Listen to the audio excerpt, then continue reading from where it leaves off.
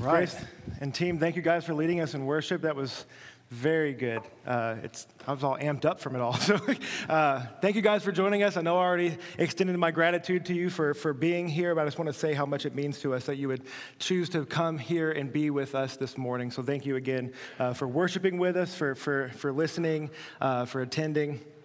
We are in Mark chapter 10, as you may have noticed, and we've been in this season of Mark, the Gospel of Mark, for what seems like an eternity now. You know, we took a break there in January, but now we're back in it. We've been here for the last 3 weeks again. So Mark chapter 10, we're going to be looking at verses 17 through 22 this morning. I'm excited for what the Lord is going to do through this. So let's pray, submit this service to Him one more time, and then we'll get into it. So, Father God, I'm just grateful, Lord, for the opportunity that we have to dive into your word, for the faithfulness and the truth of your scriptures. And so, God, I pray that you would help us through your Spirit. Would you help us to receive what you have for us? Would you help us to understand your words this morning? We want to commit this service to you in Jesus' name. Amen. So my wife and I, we got together. We started dating when I was like 15. We've been together for a long time, it feels like. We got married when I was 19, and so we've just been at this for a little bit. And there's people in this room that look at that and then laugh about it because you guys have been together for like 80 years, and so that's the goal. But during that season of my life, we had moved from Indianapolis, the Indianapolis area, down here to Terre Haute, and that was to start a business. And when I had graduated, before we had gotten married, I wanted to be a pastor. I felt like the Lord had placed it on my heart. I was excited because my faith was new. It was all exciting for me.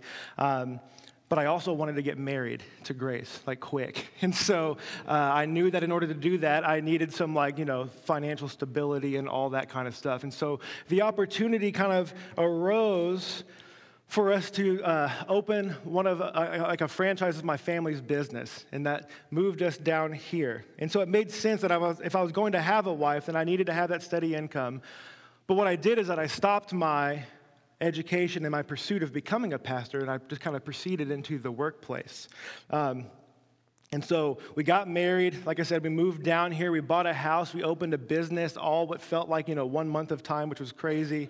And now, just because, I wanted to say this too, just because I put pursuing being a pastor and all that on pause, which felt like indefinitely, I didn't fall out of love with him at that point. It wasn't like I abandoned him. I just, in that season of my life, chose that over him, which I see now. But I wasn't like mad at him or deciding to run away from him. At least it didn't feel like that in my heart. I still loved him. And we made it a point to actually find a church when we moved down here. That was one of the main things we wanted to do, was come down here and find a church immediately. And we kind of checked out a couple different ones. And we actually left one church that I wasn't too excited about.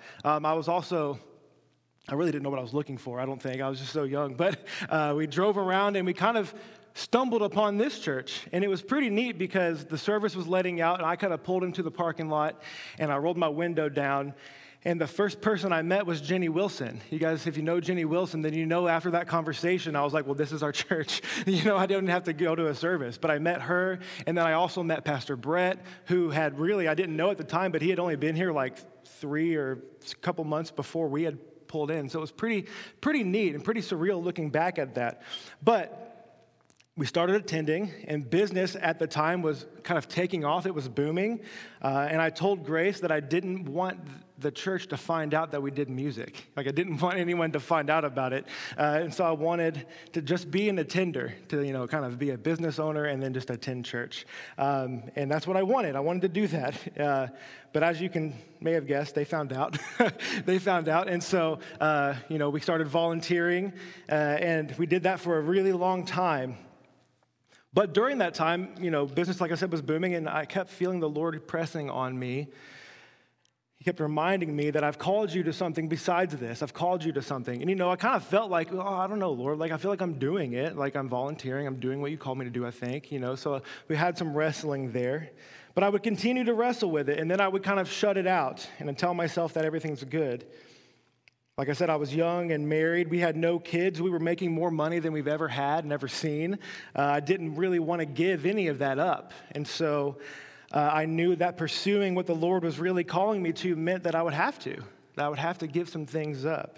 Now, I'm not saying that you have to be in vocational ministry, right, to follow the Lord. We know that. I'm also not saying that you can't own a business and be successful to follow the Lord, because obviously you can.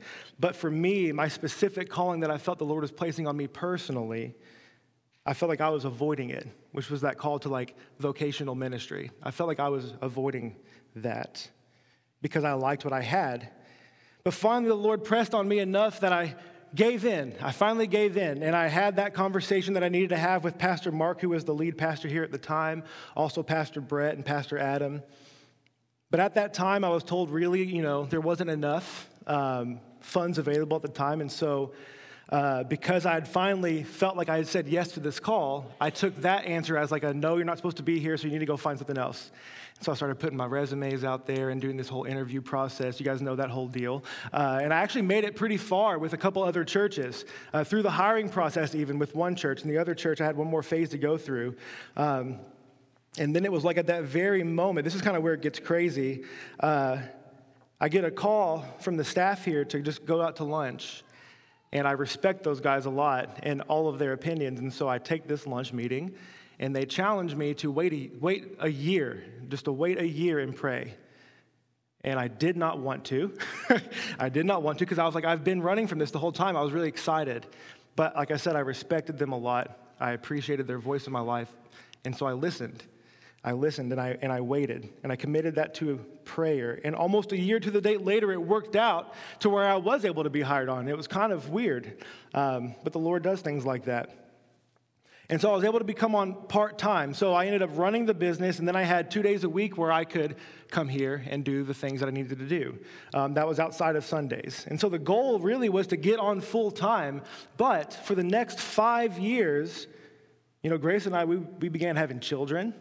And we, you know how expensive that is. And so we started having kids, and I felt the need for more. I needed to provide more. And business was doing really well. And so I started to kind of doubt that full-time call. I began to kind of treasure my possessions, my lifestyle. Because business was successful, I kind of felt this pride from being successful and doing what I thought God wanted me to do. I felt like I had everything I wanted, and it felt good. I felt like I was finally making my parents proud, and that this would be crazy for me to kind of mess up, kind of ruin in my regard. But I was so mistaken. I was really mistaken, because it wasn't too long after having some conversations about all of this wrestling with Pastor Brett, that I began to again feel the Lord. He was telling me this is what I've called to. So I realized I wasn't just called to become a pastor. That's what I had kind of surmised from all of that, was that, at that time I was like, I just am supposed to be a pastor. But really what I think it was, and what the call was on me, was to just truly trust and follow him. I think that was what the Lord was trying to tell me. I think I interpreted it as, I need to be a pastor. I need to be in vocational ministry. I need to do all these things. But really, when I look back, it was just like, you don't trust me. You don't trust me. And if you did, you would listen. And so I think that was the call, to completely follow him. And that meant giving up a lot. It meant dramatic changes. And it was a very scary but also exciting chapter in our lives. And so I set up this conversation with my family about pulling out of the business, the family business, pulling out. That's a scary conversation. I invited them over, and they didn't know why, but I invited them to our house to have this meeting. I was setting it up. And so get this is wild. I sat my grandparents down, and what does my grandpa do?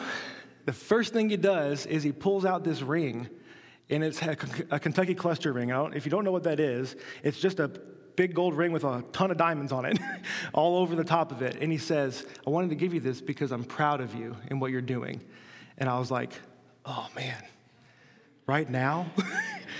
Right, you're going to give this? Like, he was sitting on the couch, and I had pulled up a chair, and he hands it to me. And I was like, this is crazy. So thank you, I quit. It was very hard. And so after he gave me that, Grace going to tell, it's not a surprise. I cry all the time, so you guys know this. That was like waterfall out of my face. And so I had all of this like emotional charged with all of it. But I couldn't believe that was how it kind of played out. And so it was really hard, but I got through it. I told them what we were doing, and they supported me. And so what we see in our passage today, it's a long story to give you all this context of just what we're getting into, but we see our passage today is one where Jesus places this call on our lives to follow him, and it's really an all or nothing call. It's one that is all in, and he has this interaction with a young man who has this really big question. It's one that's bigger than I think the young man realizes, and Jesus' answer is one that changes everything for him, or it has potential to. So I want to invite our scripture readers up. Travis Beckner, he's our scripture reader this morning. We're going to be on page 897 in the Gospel of Mark, and so if you would stand for the reading of God's word as Travis makes his way up here. Good morning, Travis. Morning, church. And as he was setting out on his journey, a man ran up and knelt before him and asked him, "Good teacher, what must I do to inherit eternal life?" And Jesus said to him, "Why do you call me good? No one is good except God alone. You know the commandments.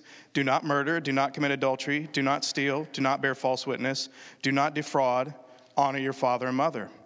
And he said to him, "Teacher, all these I have kept from my youth." And Jesus, looking at him, loved him and said to him, "You lack one thing. Go, sell all that you have and give to the poor, and you will have treasure in heaven. And come, follow me." Disheartened by the saying, he went away sorrowful, for he had great possessions. Awesome. Thank you, guys. You can have a seat. Thank you, Travis, for reading that. I love this story. I love this story. And I also love the next section that Pastor Seth is going to unpack for us next week.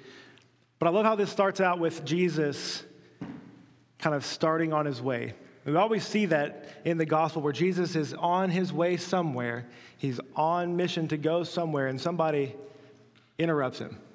And this is really just a side note, but how many interruptions or inconveniences, as we would call them, was Jesus stopped by? So many. So many. These like divine interruptions, as we would call them. Even in his willingness to speak to this man is showing how good and how patient he is.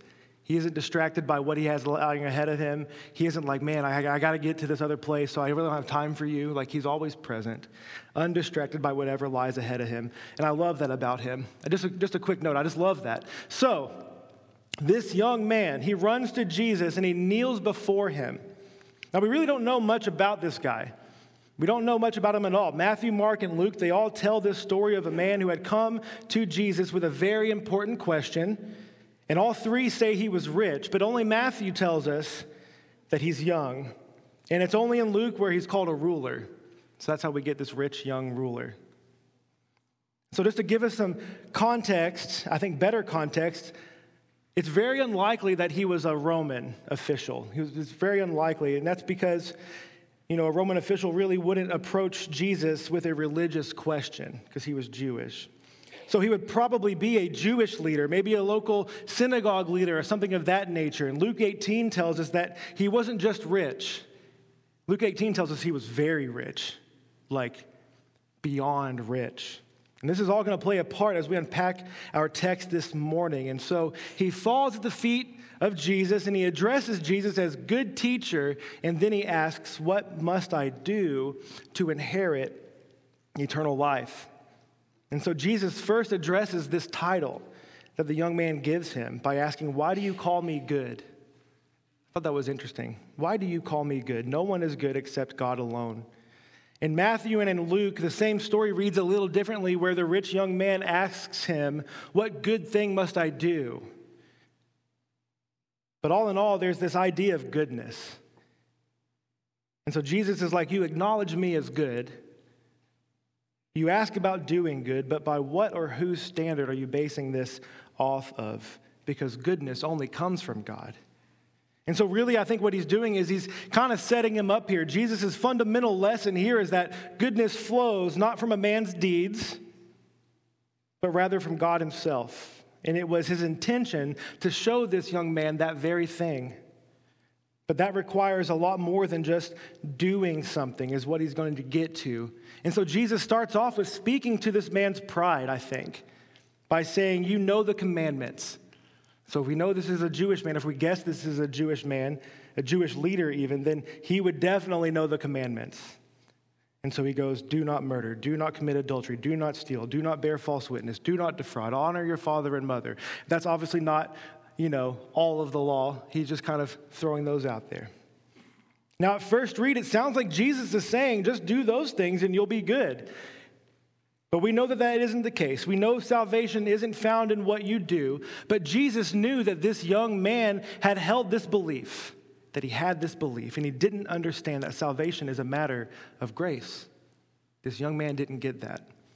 And so when the young man hears this list, he's probably thinking, yes, oh yeah, I got that one, nailed it, we're good. I am in.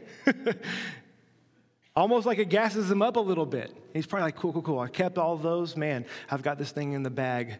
But then look at verse 21. Looking at him, Jesus loved him and said to him. I'm going to stop there for a moment. So I love that part. It's really intentional that they would include that. Jesus looked at him. Jesus loved him and said to him. So I believe Jesus sees that this man has believed this his whole life. Remember, he's likely a Jew, so he's well-versed in the law. He really thought by just checking the boxes of the law off that he was good. And maybe by legal standards back then, he was. But the look of love, I think, is one of compassion that Jesus gives, a deep desire for this young man to truly understand and be with him. But Jesus knows how hard it's going to be.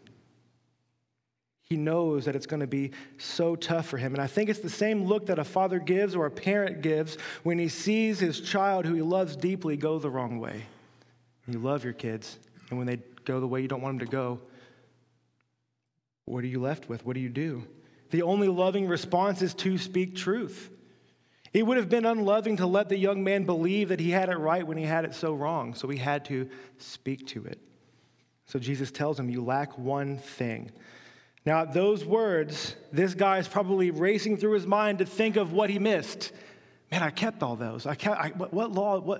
Which one did I miss? What did I do? And then he hears, go and sell all that you have and give to the poor, and you will have treasure in heaven, and then come follow me. He probably stood there dumbfounded and speechless at these words. What do you mean? What do you mean? And then he leaves dismayed because he had great wealth and many possessions. So Jesus was speaking to the heart of this man's issue. See, he had a deep flaw to his thinking. And ironically, he broke the very first commandment, thou shalt have no other gods before me. He had that. It was himself and his possession, his money, his status, and his power. He had that. He had replaced the Lord.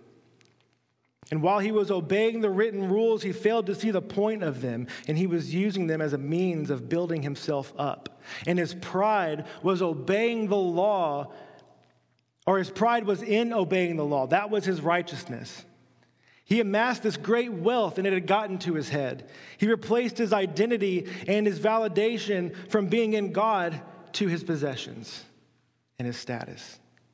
And Jesus will tell us in a couple chapters that the most important commandments are these: to love the Lord your God with all your heart, with all your soul, with all your mind, and with all your strength. And the second is to love your neighbor as yourself. And this is what he's getting at in our passage. And I'm sure this young man, he loved God in a sense. And so the motivation behind his work was not because he loved God and wanted to be with him. I think it was because he loved himself and he wanted to make sure that he was going to be able to have everything he's ever wanted and keep that forever. Man, I love this life. I love what I have. What do I have to do to have eternal life? How can I stay here like this forever? I mean, who doesn't want to live forever? And I think this was more self-preservation. And the easiest way for this guy to get what he wanted was just to do what he did best. That was check these boxes. This response from Jesus, it reminds me of Jesus in Revelation when he tells the church at Ephesus in chapter 2, starting in verse 2, he says, I know your works, your labor and your endurance, that you cannot tolerate evil people. You have tested those who call themselves apostles and are not, and you have found them to be liars. I know that you have persevered and endured hardships for the sake of my name and have not grown weary. So again, if you're hearing that, if you're reading that, at the first read, the first time, you probably hear that list and are like, yeah, awesome. You see all the good that we've been doing. That's great. But then he does it again. He says, but I have this against you. You have abandoned the love that you had at first. You see, we get so caught up in the doings of things that we forget the heart behind doing them.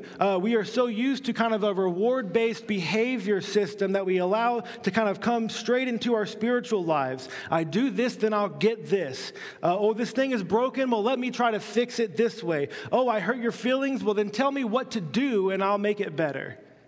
What do I have to do? And I think we live in that mindset too often. What must I do? Just tell me what to do and I'll do it. Now, how many of you have ever been in an argument with your spouse and they've hit you with this one? Grace, don't get mad. I don't want to have to tell you what to do. I just want you to want to do it. Just me? Anyone? Yikes. All right, so moving on from that. No, I'm just kidding. So I don't want you to have me to tell you all the things that I want you to do. I just want you to do it. But we like quick fixes. That's why I'm always like, well, just tell me what you want, I'll do it. I don't want to think about it, just tell me, Whatever will bring about the result that we want with little cost, little sacrifice, that's what we like. But just like with relationships, our relationship with Jesus is so much deeper than just keeping rules. We've been talking a lot about adopting the lifestyle and practices of Jesus, and we're going to continue to talk about those things.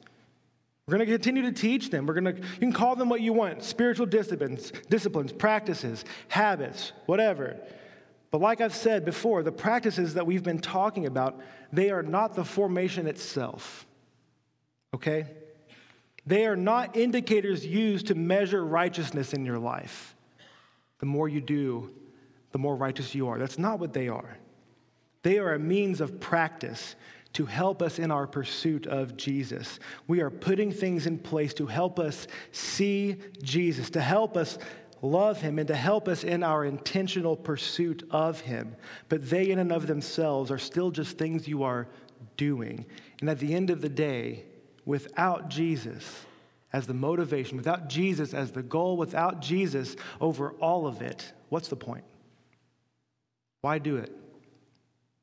Why do any of it? Jesus speaks against this mindset of just doing things. He says, on that day, he says in Matthew 7:22, he says, on that day, many will say to me, Lord, Lord, didn't we protest in your name and drive out demons in your name and do many miracles in your name? And the Lord will announce to them, I never knew you. Depart from me, you lawbreakers. And so again, we see a lot of doing. In the name of Jesus even, a lot of doing. But it was Jesus who was the one doing all those things. It was his name and his power and his authority. And they claimed it as their own, as if it were their deeds that were going to earn them the righteousness that they were looking for. And this warning is one that scares a lot of people. And I certainly don't bring up that verse to try to scare us. It's just so important that we see how clearly Jesus is making this, that he wants our hearts. The things that we do for him should draw us closer to him. It should be in response to the love and grace that we desire to do anything for him. We practice being with him because we love him. So I think we have to ask ourselves, what first does this passage show us about Jesus? I think it shows us clearly how much he loves us. And because he loves us, he will confront us with the deepest truth that we need to hear. He can always pinpoint exactly what our issues are. He knows us deeply. He knows our deepest longings. He knows where we try to find fixes for what our deepest needs are. And even when we don't know it yet, he knows. And the beauty is that he reveals to us our true need every time. He's faithful to do that. His correction in our lives, it isn't out of anger towards us, but one of love. In the same way that he looked at the young man and loved him and then spoke is the same thing that he does for us. And his goal isn't to make you feel stupid. It's not to make you feel shame. It's simply to open your eyes to truth. And the truth is that you need him. You need him. The truth is that we fall into the age-old habit of going through the motions, of just checking things off the box, or checking boxes off the list. The truth is that we like having nice things. We like being successful. We like seeing the fruits of our own labor. It makes us feel good about ourselves. We like knowing that I'm doing a good job. We take pride in ourselves. We like looking like we have it together. We like for people to think that we're good Christians. We like to feel as though we're killing it. And again, are the things like success and having nice stuff, is that bad? No, but when they become our identity, yes. When they become the things that grip your heart, then yes, that is bad. Is it bad to do good things and to pursue these spiritual practices and put them in place? Of course not. But is it bad to just make it about the appearance of following Jesus over actually following Jesus? Well, then yes. So I think we have to ask ourselves this question, like, do we really want what Jesus has to offer? Do you really want it? I mean, what does he have to offer us? You may think, well, eternal life. That's what we're here for. That's the question. Eternal life. Yes, of course. But if that's all that we're in for this, if we're all just in this just so we can have eternal life, I think we're missing a big part of it. Even though it's a big part of it itself, I think the point is bigger than that.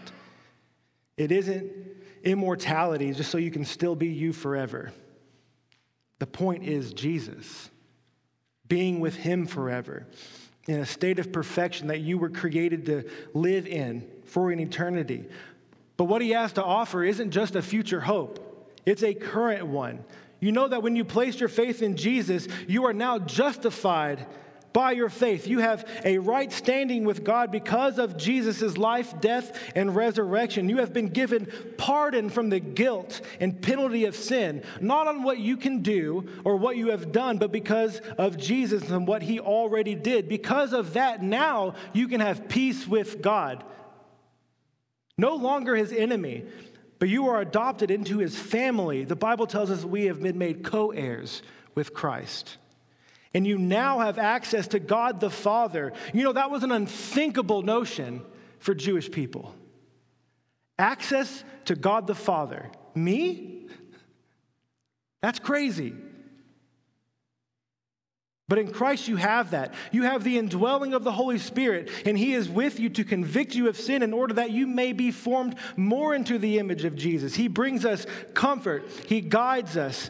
He gives us spiritual gifts and the desire to obey God. He enables us to pray and to understand God's word. He intercedes for us. He gives us peace that passes understanding. His presence is constant in our lives. He's with us in our sufferings, and he is with us in our victories. Indeed, he actually is the only reason we have victory in anything. It's all him. His promises for his people are your promises. If you believe in him and if you follow him, is what he has to offer worth giving up everything for? And we may say with our mouths, yes, but even with all of that, we still struggle to see it. We still struggle to feel it. We fight against the culture. We fight against the desires of the flesh. We fight against the lies and deceit of the enemy, who is still asking us that same question. Did God really say? Did he really say this? Did God really say he wants you to give up everything and follow him? He really doesn't want you to do that. He just doesn't want you to have any fun. You can do whatever you want as long as you believe in him. Man. Romans 6, 1 through 4, it speaks directly to that. This idea of doing whatever you want as long as you believe in him. It says, what should we say then? Should we continue in sin so that grace may multiply? Absolutely not. How can we who died to sin still live in it? Or are you unaware that all those who were baptized into Christ Jesus were baptized into his death? Therefore, we were buried with him by baptism into death, in order that just as Christ was raised from the dead by the glory of the Father, so we too may walk in newness of life. And then down to verse 6, it says, for we know that our old self was crucified with him, so the body ruled by sin might be rendered powerless, so that we may no longer be enslaved to sin. You were set free. You were set free from those chains. Your identity at one time was sinner, separated from God and hellbound. That was you. That was me. But in Christ, you are now sinner, saved by grace, holy, and set apart because of Jesus.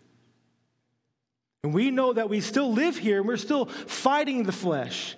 And we're fighting the disordered desires that plague our mind and our flesh. It causes us to question what it really means to follow Jesus. We end up saying things like, well, God wouldn't call us to do that. And he really wouldn't call us to give up that. He wouldn't call us to give up that much. He wouldn't really call me to move my family somewhere dangerous. That would be crazy of him. We begin to feed the desires that we have with those thoughts. And we begin to sink into our comforts, and we begin to find our identity not in Jesus, but in ourselves. And then we justify sin in our lives that we cherish, telling ourselves that we're good. I'm good. I do good things. What good thing must I do? Where am I finding my own value and my identity? I think that's what we have to wrestle with also. We will run ourselves into the ground for the pursuit of what we think will bring us the most joy in life. We hold on to titles like our lives depend on it, and it starts young. We find our identity in everything but Jesus. You know, when I was growing up, basketball, it was my identity. I wanted to be known by it. I wanted everything I did to be saturated in it. And as I got older, it became other things. You know, I was in a band, and that was my identity for a long time. And after I became a believer, it really was still more of like a subcategory to my identity. Like I was also a Christian, but that was like down here, you know? But he is my life. My identity is now his. And I would be lying to you if I said that this still wasn't a struggle. Even as a pastor, it becomes hard not to find your identity in that. I'm a pastor. That's my identity. And yes, I am one, but my identity isn't that. It is in Christ alone. It's him. And if he called me to give up any part of my life that has taken precedence over him, I have to ask myself, would I be willing to give it up? Would I be willing to give it up, or would I walk away sad because of my unwillingness? Because I valued it more than him. And you may think, man, I work hard for my stuff. I've worked so hard so we can have the life that we have. I'm proud of my accomplishments. How dare you say I shouldn't be? Well, I'm not saying you shouldn't be. I think it's good. I think it's good to work hard and provide for your families. I think that's great. Be proud of it. But even then, what Jesus is calling us to is harder than that. Harder than your hard work. It's the call to take up our cross, to submit everything to him, your entire being, all your possessions, everything you love, and say, it's yours, Lord. I love these things, but I love you more. I love you, and I want to live to follow you. And you know, Jesus never promised us earthly wealth, success, or status, but he promised us that with him, like I said, we would be called co-heirs with him. How's that for status? We will have treasure in heaven, he says. I think for most, this call is really an attitude of the heart and a willingness to lay our yes before the Lord regardless of what we're being asked of him. Most of the time, I think he calls us to change with that attitude. And from that attitude, there is a change from it. And you may see changes from different aspects of your life. I don't think he's really saying here that you just have to leave this place and go and sell everything. It might be what he's telling you to do, but I don't think it's for everyone. I think what he's saying is you have to follow me with your whole heart and your flesh. I think we do have to ask ourselves the same question as this young man. What must I do? We like that question. What must I do? I think the answer is to love the Lord your God with all your heart, soul, mind, and strength, and love your neighbor as yourself.